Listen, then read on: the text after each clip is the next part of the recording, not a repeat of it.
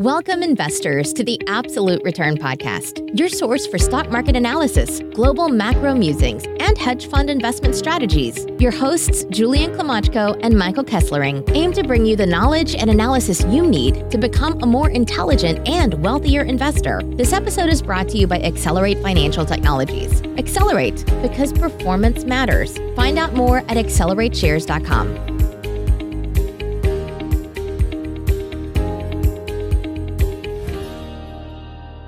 Welcome, podcast listeners, to the Absolute Return Podcast. On today's show, we welcome veteran investor Jason Ader. Jason is the co-founder and CEO of Spring Owl Asset Management, an investment firm with a focus on the real estate, gaming, and lodging sectors. In addition, Jason is the CEO and chairman of SPAC 26 Capital Acquisition Corp. On the show, Jason discusses his path to Wall Street, including the clever idea that led to his lucky break, how he excelled as a top-ranked sell-side analyst at Bear Stearns, the unique aspects of the real estate and gaming sectors that make them attractive for investment, shareholder activism and turnarounds, advice for those starting out on Wall Street or those considering a career in investment management, and more. A point of disclosure, the Accelerate Arbitrage Fund ETF holds shares and warrants of 26 Capital Acquisition Corp. And with no further ado, here's our podcast with Spring Owl Asset Management CEO Jason Ader. Welcome, Jason, to the show today. Exciting to touch on casinos, gaming, lodging, these sectors that you've been in the investing business covering for many decades, first as a sell-side analyst and now on the investment management side. But before getting into all the investing that you're doing now, I was wondering, what was your path to Wall Street? What got you into Bear Stearns back when you were a top-ranked analyst? What was your path there? Yeah, well, first of all, Julian and Michael, thanks for having me. Great to see both of you. You know, Julian, when I was thinking about doing my third SPAC, you were my first call to get a sense for the market. And thank goodness for your active Twitter account, because you keep me up to speed materially better than all the investment banks and advisors that purport to be experts in the SPAC space. So it's great to be on the show. Great to hear. Having me. Yeah, great to have you. Excited to chat today. Great. Well, you know, coming to Wall Street, you know, when I did, it was never something that I had expected. You know, I always thought, you know, I'd be in the music industry. Actually, I had just the ability to hear a song and predict whether or not it was going to be successful. And you can imagine in the 90s, I would hear all these songs from Seattle and, you know, ended up being, you know, great rock and roll bands. And I just figured I had a talent in A&R and thought that's probably where I would end up. And I had a summer job 1 year on a trading desk, and it was a summer job where basically, you know, I was my only role was to just get coffee for the traders and bring faxes over from the fax machine when they came in, and the traders were pretty rough. Like, there were a few of them that would, you know, make me go back out multiple times because the coffee had either too much milk or too little milk in it. So that's how I made my start on Wall Street at the very, very bottom. And it's a great place to start, I think, for anybody.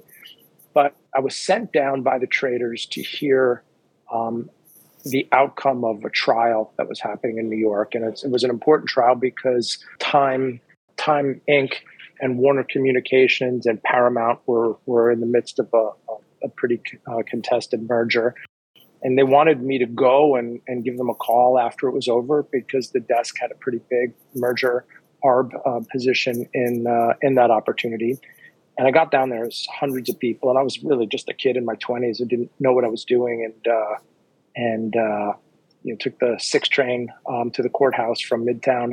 And this really predates cell phones. So I'll date myself a little bit here, but I mean, this was, you know, back in the day where there were some car phones and those big giant Gordon Gekko style phones that you remember from the original Wall Street movie. Like a brick. Yeah, like the brick. So not too many people had them, but I got to the courthouse and hundreds of people, everybody really well dressed up, right out of a movie, and 3 payphones. And, you know, at the time I didn't know what I was doing, but I knew I wanted to get out of there at the end of the court case. So I innocently hung an out of order sign on one of the three payphones.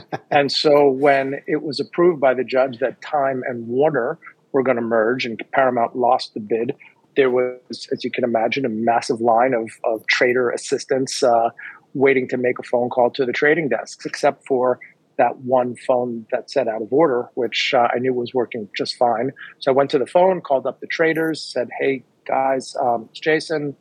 The merger is complete, and Warner and Time are going to merge. And that was really the last I thought of it, and just humbly got my way back on the subway, took the 6 train back up to the office, and I walked in pretty much ready to go get everybody their afternoon coffees. The response was, well, how'd you get us that information so quickly? And there was obviously a pretty material trading profit that I was responsible for because I got them, this was, again, before the internet, before Twitter, and explained, well, there were 3 phones and hundreds of people, and I put an out of order sign on the phone, and the firm said, you're exactly the type of person we want working here, and we want to hire you as an analyst. The next day I had a Bloomberg, an office, and an assistant, and that's how I got to Wall Street.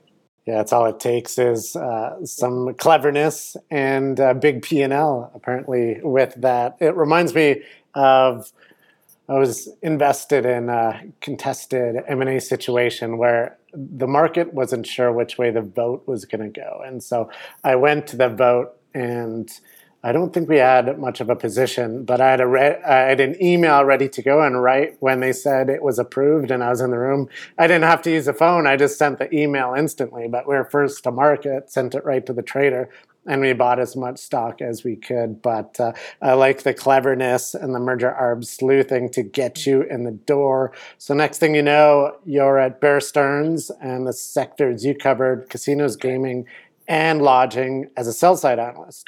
Now, what attracted you specifically to equities research, and how did you excel in that role? Like specifically, you're a top-ranked by Institutional Investor for 10 years. So, what attracted you to sell-side research and the analytical side, and how did you do so well in that role? Yeah, there was a couple steps along the way from that story to getting to Bear Stearns. An important one was being hired by Ron Barron and Barron Capital when Ron was a much smaller firm.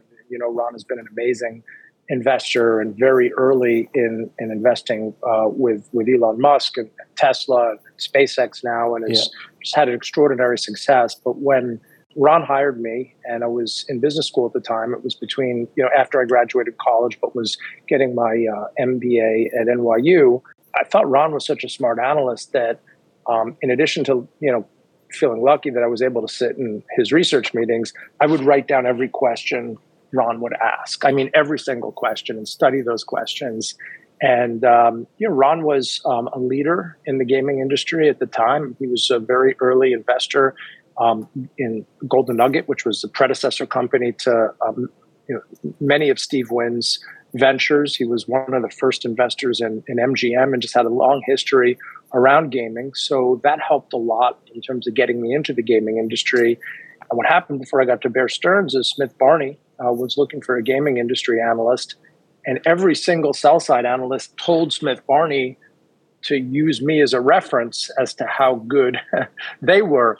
And I never really thought about going on the sell side, but Smith Barney had reached out, and they had just merged with Shearson and wanted to hire me as a gaming analyst. And Ron Barron said, this is the best thing you could do for your career at this stage. You're so young, and you're going to really learn a lot. I hope you'll still take my calls, which of course I did and still do today.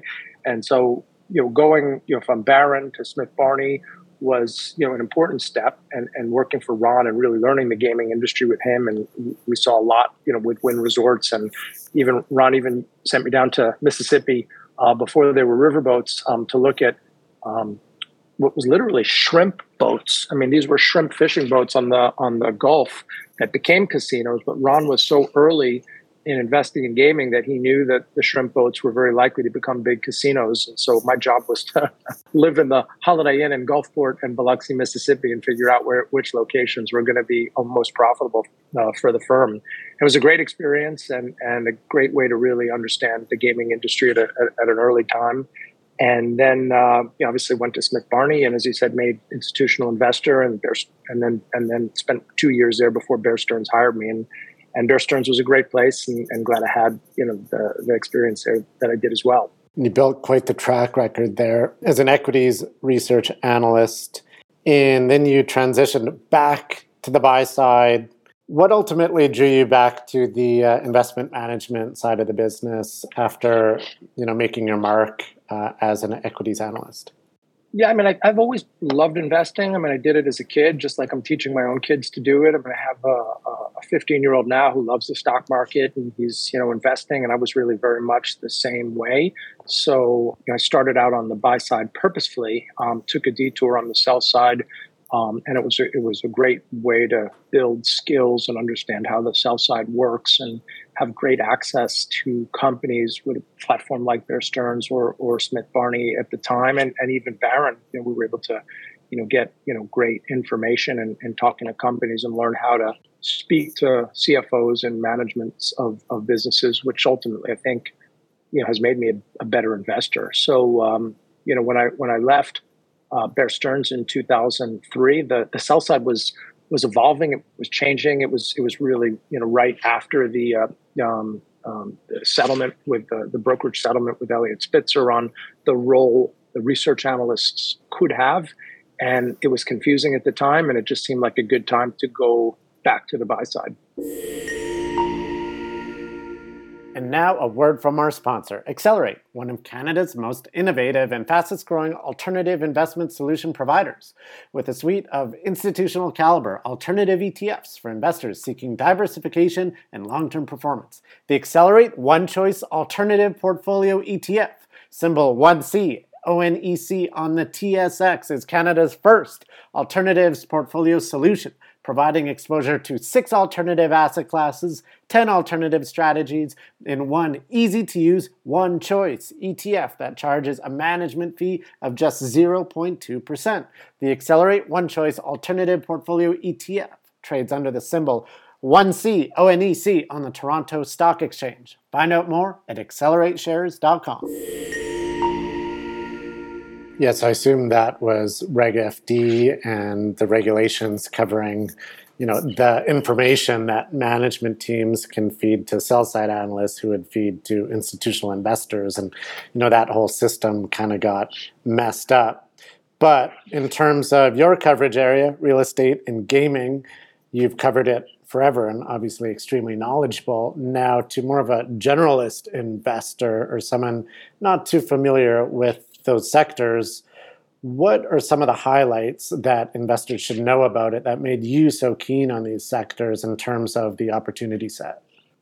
Well, first and foremost, I was attracted to the gaming industry because it was a growth industry at the time. And then when you think about 90s, even through today, I mean, there's been, the wave of growth that I was involved with was after Atlantic City, but before riverboats and Native American casinos, and before the Strip really became what it was today. I mean, it was right around the time of Excalibur opening, and that was like the big new property on the Strip. And of course, you go today, and it's hard to believe how much has been built since then. But there was 2 very significant waves of growth happening around the gaming industry, which attracts me as an investor. One of which was the Las Vegas Strip was about to tap into institutional capital, and the returns on capital for the Excalibur, if I remember, were 30% cash on cash returns. Wow. And that, who wouldn't like that?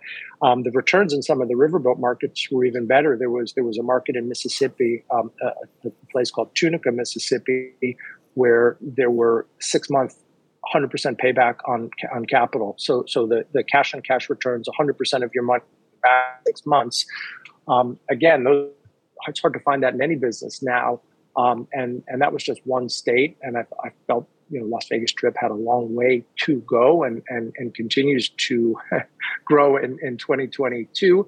And Mississippi, Louisiana, Indiana, Iowa, just it was a very long list of states that allowed for expanded gaming, plus what was happening on the Native American casinos after the Mashantucket Pequot tribe in Connecticut was allowed to operate the Foxwoods Casino. So those were 3 very big waves of growth, all of which were generating real high cash on cash returns. And so from my perspective, it really just represented a great place for investors to be deploying capital, and one that was not really well followed. I mean, there were really two banks that were at the time, sort of institutionally willing to be involved in the gaming industry. Of course, Mike Milken was a leader at Drexel, and then Bear Stearns, with Ace Greenberg as a CEO, had his own, relationships that sort of helped both those firms be important source of investment research and capital to grow. Yeah, it's a really interesting observation, because if people looking to get into the business ask me, I always tell them to go to where there's growth and go to where there's opportunity and not much competition. Like Charlie Munger said, you want to fish where the fish are and not many other competing fishermen, is how I view it. Now, your investment style goes well beyond just picking stocks and talking to management teams. You take a pretty active approach, have some experience in activism, board representation, really hands exceptionally involved in some of these situations at public companies. And I was wondering, if you look back at some of those super active investments, how do you use this lever of participation from a governance perspective and activist perspective to ultimately drive results from a performance perspective?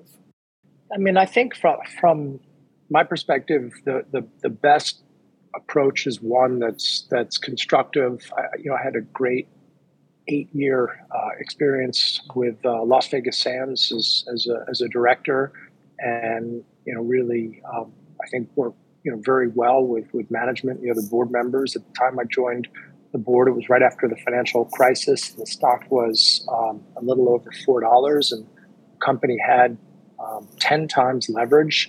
And the company needed to, because of its leverage, stop construction in Macau, and there were a fair amount of questions about their ability to complete, the Marina Bay Sands in Singapore, which, put up, I think really great results last night, given it's just coming out of the pandemic. So it was a company that had great assets, that had gone through a tough time, and shareholders had really suffered as a result of it. But my objective as a director, as an owner of the business, was to help management and share, ideas with management that I thought would be towards the direction of building long-term shareholder value. And with Sands, it was great, because you had a controlling shareholder who owned so much stock in the Adelson family. So they were totally aligned with the shareholders in creating value. And it was a big turnaround. It was a highly levered business that was very close to breaking covenants and indentures. But it was one where management worked very hard to unlock value by listing the Macau assets and using the proceeds to refinance the company and finish construction in Singapore. And 6 or 7 years later, the stock had gone from 4 to 80. The balance sheet had gone from 10 times levered to under 2 times levered, and paid out more in dividends than the basis, in the stock, the cost basis in the stock from when I joined. That to me is like the best case example in terms of engagement, where you could have success and you could add value, and sort of management and the board, is totally aligned with the owners. Doesn't always work out like that. And in the case of IGT and BWIN and a few others where we've had to seek board representation, it was just, usually a great business, a business whose stock price has fallen, over a multi-year period, not just for like a quarter or two, but over a 1 year, 3 year, and 5 year basis, really underperformed the peer group, the other peers in the sector.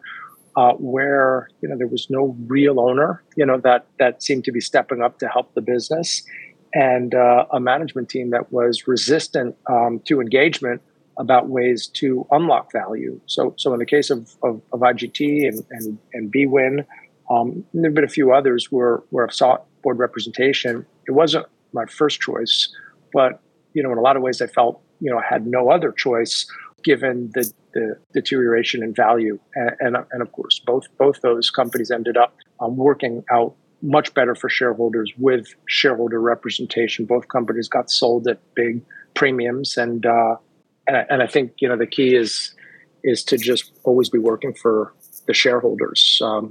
Managements forget that. Boards often forget that too. Now, in terms of these turnaround investment situations, you hear mixed opinions. Someone like Warren Buffett, for example, I believe he said the thing about turnarounds is they rarely turn around, meaning that he has no interest in those. Perhaps he's just too old and can't be bothered and wants an easy life, because I understand how much work goes into these. But clearly, you've had success in getting involved with struggling businesses, or perhaps those going through some challenges at cyclical lows. You mentioned Las Vegas Sands, IGT, BWin.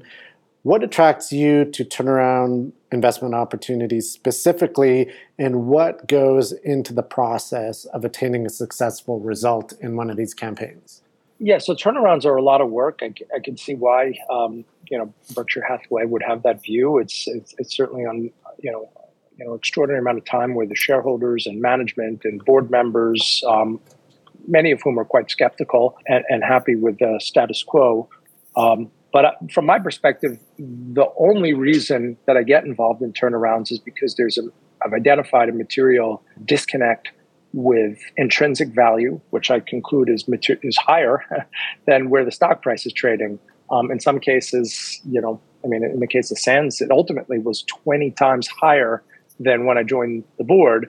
It's not always that good, but I certainly have seen 3 to 5 times potential upside over several years by unlocking value and aligning better the objectives of management with the shareholders. And I think Playtech is a perfect example. It was really very close to the bottom of the stock when me and another shareholder called a special meeting to put in a management compensation plan in place. Management didn't own any shares. They woke up every day and were focused on how much income they were going to make, not where the stock price was. And as soon as we put in a plan where management could really make millions and millions of pounds, because it trades in pounds, if the business grows and if the business is sold, and we tied the compensation based specifically on stock price appreciation, it was like within a week of doing that, the stock price miraculously started going up. So I'm all for. It's funny how that works. Wake up, yeah. The best thing you could have as a shareholder, where management wakes up every day and has an aligned interest with a higher stock price. Yeah, no doubt, and certainly every single public company shareholder that resonates with. Now, in terms of looking back at many of your investments, you mentioned Las Vegas Sands was a huge win, 20 Bagger, and Playtech was also a huge win. Is there anyone specifically that stands out where it was a memorable investment from a positive standpoint? You've mentioned some of the ones that stand out to me best. It was a really incredible experience to be in the boardroom of Sheldon Adelson. Watch him go from very wealthy to top in the world. He was an incredible visionary. I mean, he has changed Macau forever, changed the Singapore skyline forever, changed Las Vegas to a large extent. Most operators laughed at him when he wanted to create an all-suite product in Las Vegas for Monday through Thursday, because of course during those years you made all your money on the weekends. But understood the convention and meetings business, and was a visionary, here in the U.S. and in Asia. And for somebody who has such a big picture view, he had very strong opinions on the paint in the rooms and the color of the carpets and the taste of the food in the restaurants. And I think that's what it takes, to achieve such a high level of success. Not just be a visionary to the big picture, but be very involved in the details, that make up day to day. So it's rare, to have an experience like that. But Sands is a great company. They have really, premier assets. And I think, it's interesting to watch, some of the pictures out of China, on the news these days.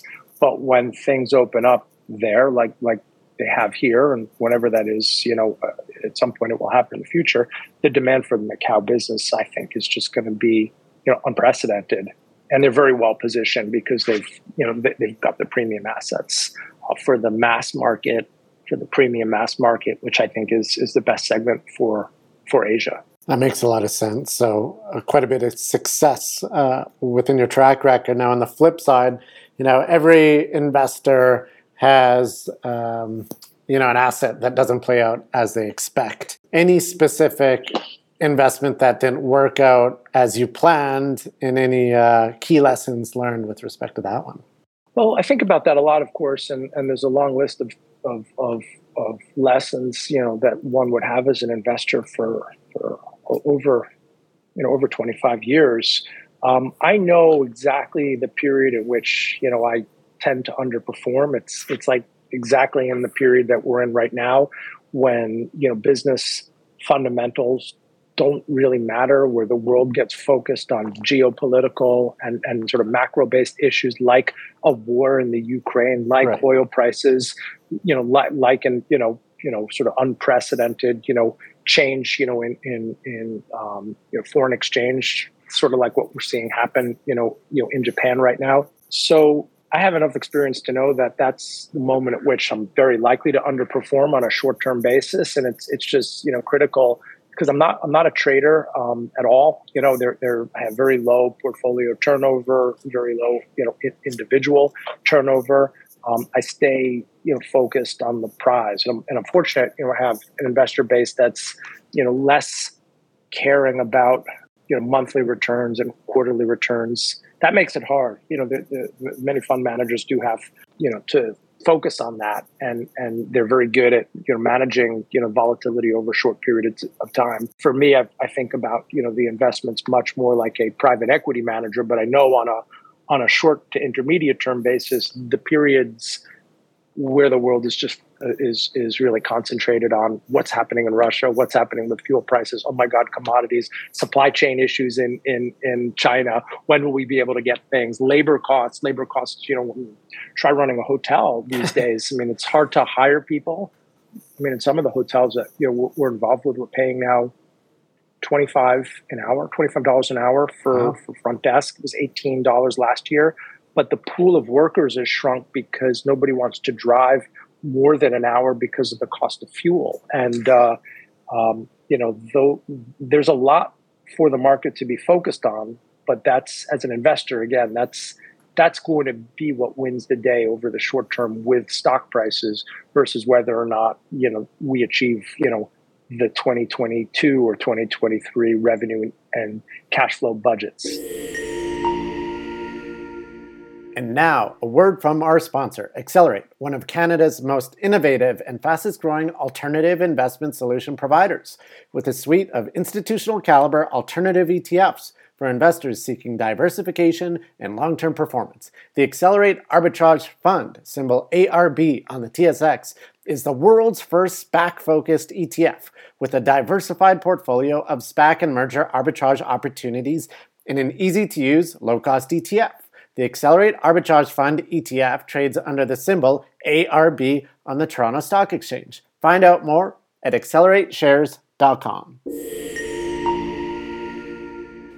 And you've certainly been able to make a structure for yourself and your assets that you're not at the whims of some of those short-term price movements. And so moving just to the other side of some of your business, you are involved in a SPAC, 26 Capital, that's currently in the process of completing its initial business combination with Okada Manila. Can you talk a little bit about the thesis for that company in particular? Sure. So 26 Capital is actually my third SPAC. I wouldn't say a pioneer, but was involved as a SPAC sponsor in 2007, 2008, which was a very different time in the SPAC market.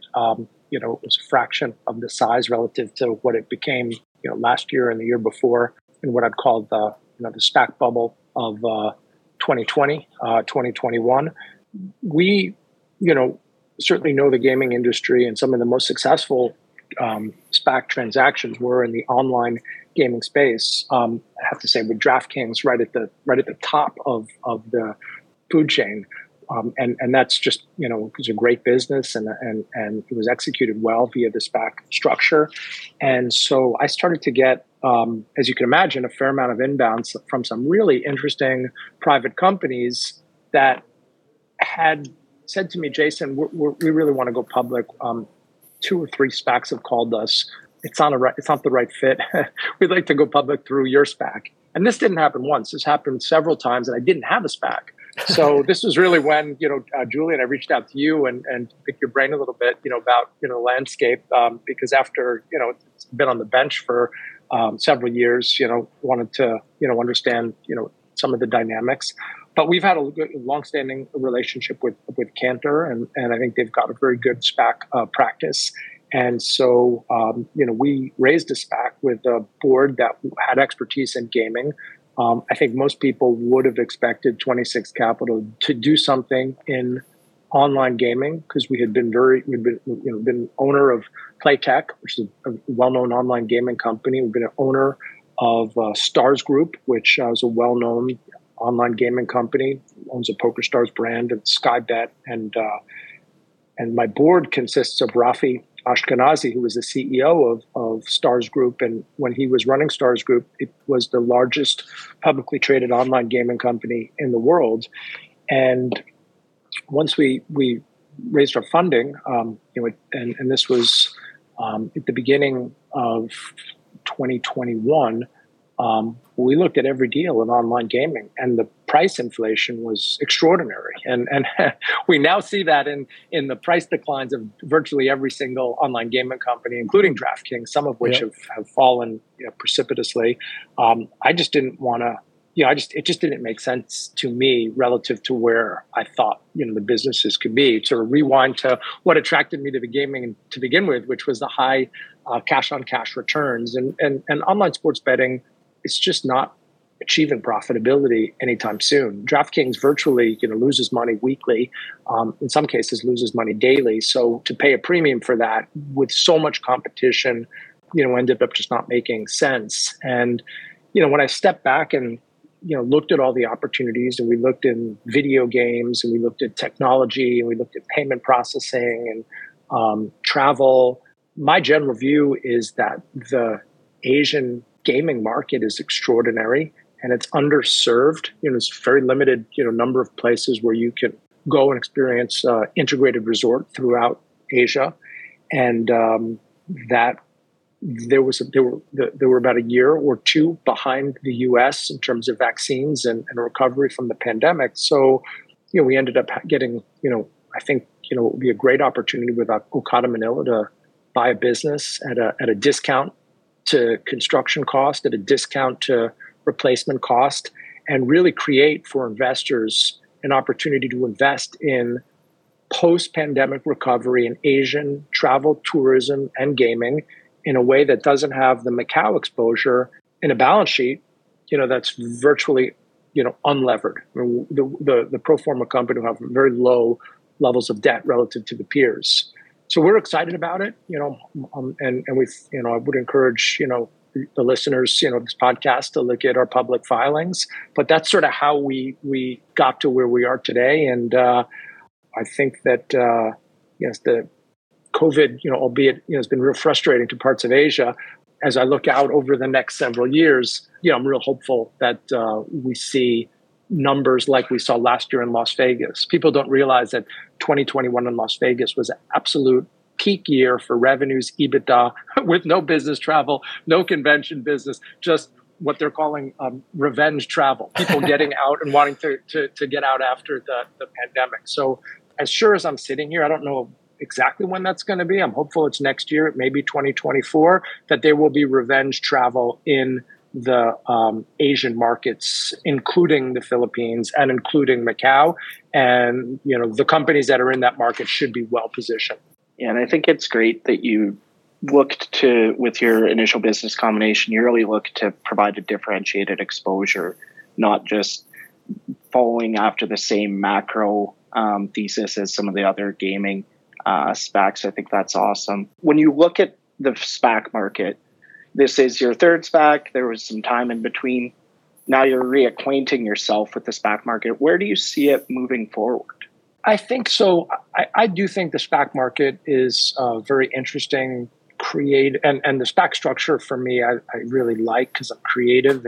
And I think, you can sort of think of it as a whiteboard and you can solve for everything, and sort of help the company achieve its capital goals. Just a lot of sponsors came to market trying to be the next, DraftKings, or trying to bring the next business that could look like SpaceX, or could look like a flying car business, or could look like Tesla, and just sort of we were in a market with a lot of liquidity, and the valuations in those businesses really got bid up to levels that were extraordinary. I mean, and so that will have to sort itself out because there's still quite a number of SPACs looking for deals, but a year from now, many of them will have been past the date at which they're required to return their capital. But I could see ourselves doing another SPAC after we get over the hump of the capital that's out there searching now, and reverting as a SPAC sponsor to a market that may be 10 to 15% of the peak size, but very consistent with the size that we saw in 2019, 2018, 2017. You focused on bringing businesses that were not dependent upon the pipe market, that were not looking to be, sort of high-priced venture capital, but solving for other, alternative, ways for businesses to go public. So it'll be interesting to play out. Of course, nobody knows, but obviously the regulators are keenly focused on this area right now, and there's a lot of sponsors willing to make virtually any deal right now. So I'd prefer to be on the sidelines until that works itself out. That makes a lot of sense because clearly the market is oversupplied and there's increasing regulatory pressure and so much competition with all these short-dated SPACs looking to complete a deal prior to their deadlines. It'll be super interesting to see how that plays out. Now, with respect to your decades of experience on Wall Street, touching many segments, sell side, buy side, SPACs, activism, active investing, entrepreneurial ventures in the capital markets as well. Now, if a young person or even your young self who's considering a career in music then got convinced of the capital markets, what sort of advice would you consider those early in their career or looking to break into Wall Street? Well, it's a great question, and Wall Street is found it quite difficult, as you know, to attract talent. There's a lot of talent now going into ESG related businesses and tech related businesses, and I love that this younger generation is focused on big ideas to save the world and save the planet and do good. It wasn't necessarily part of the narrative 20 years ago or before that. And so you're seeing the investment firms sort of move towards, those shared objectives. But the reality is we live in capitalist society, fortunately, and great businesses need capital, and they eventually, need to either go public or find financing before an IPO, or need, debt financing to achieve, their business objectives and business goals. So I think it's a great place to work, no matter what you want to do, later in your life. I think for the opportunities that exist out in the marketplace today, most banks are hybrid, most private equity firms are hybrid now. So despite the request of some financial service CEOs, I'm hearing, that people are going in, 3 days a week as opposed to 5, and it's still fairly flexible. That should help, in terms of recruiting. But there's no doubt I would encourage anybody, graduating, with an interest in business to do whatever they can to get into an investment banking program. Even if your first job is getting coffee like mine was, it's amazing what that can lead to, and how many stories I've heard like mine where you're just, it's part of the fraternal process of coming to investment management and investment banking and private equity is you have to start at the bottom. and you certainly have earned your stripes in that sense. One last question is, you did mention that you had a little bit of an ear for 90s Seattle rock bands. I do have to ask, what is your favorite band? Well, I don't really like that music too much anymore, and I'm glad you're asking. And I think hopefully you'll appreciate it. You know, my wife and I, we love Drake. We've seen Drake many times. We like the Raptors because of Drake, even though we are also fans of the Miami Heat now that we live in Miami. So I would put Drake at the top of the list. And it just so happens, you know, you guys are both Canadian. So I'm sure you can appreciate his popularity just about everywhere. Yeah, no doubt. Can't go wrong with October's very own. So Jason, thank you so much for coming on the show today. A ton of valuable wisdom. So thank you for sharing that with us and our listeners today. You got a lot of stuff going on at Spring L, 26 Capital, and all these ventures and investments that you're involved in. So looking forward to staying in touch and wishing you the best of luck. Great. Thanks, Julian. Thanks, Michael. Good to see you both. You as well. Thanks for tuning in to the Absolute Return Podcast. This episode was brought to you by Accelerate Financial Technologies. Accelerate, because performance matters. Find out more at accelerateshares.com. The views expressed in this podcast are the personal views of the participants and do not reflect the views of Accelerate. No aspect of this podcast constitutes investment, legal, or tax advice. Opinions expressed in this podcast should not be viewed as a recommendation or solicitation of an offer to buy or sell any securities or investment strategies. The information and opinions in this podcast are based on current market conditions and may fluctuate and change in the future. No representation or warranty, expressed or implied, is made on behalf of Accelerate as to the accuracy or completeness of the information contained in this podcast. Accelerate does not accept any liability for any direct, indirect, or consequential loss or damage suffered by any person as a result of relying on all or any part of this podcast, and any liability is expressly disclaimed.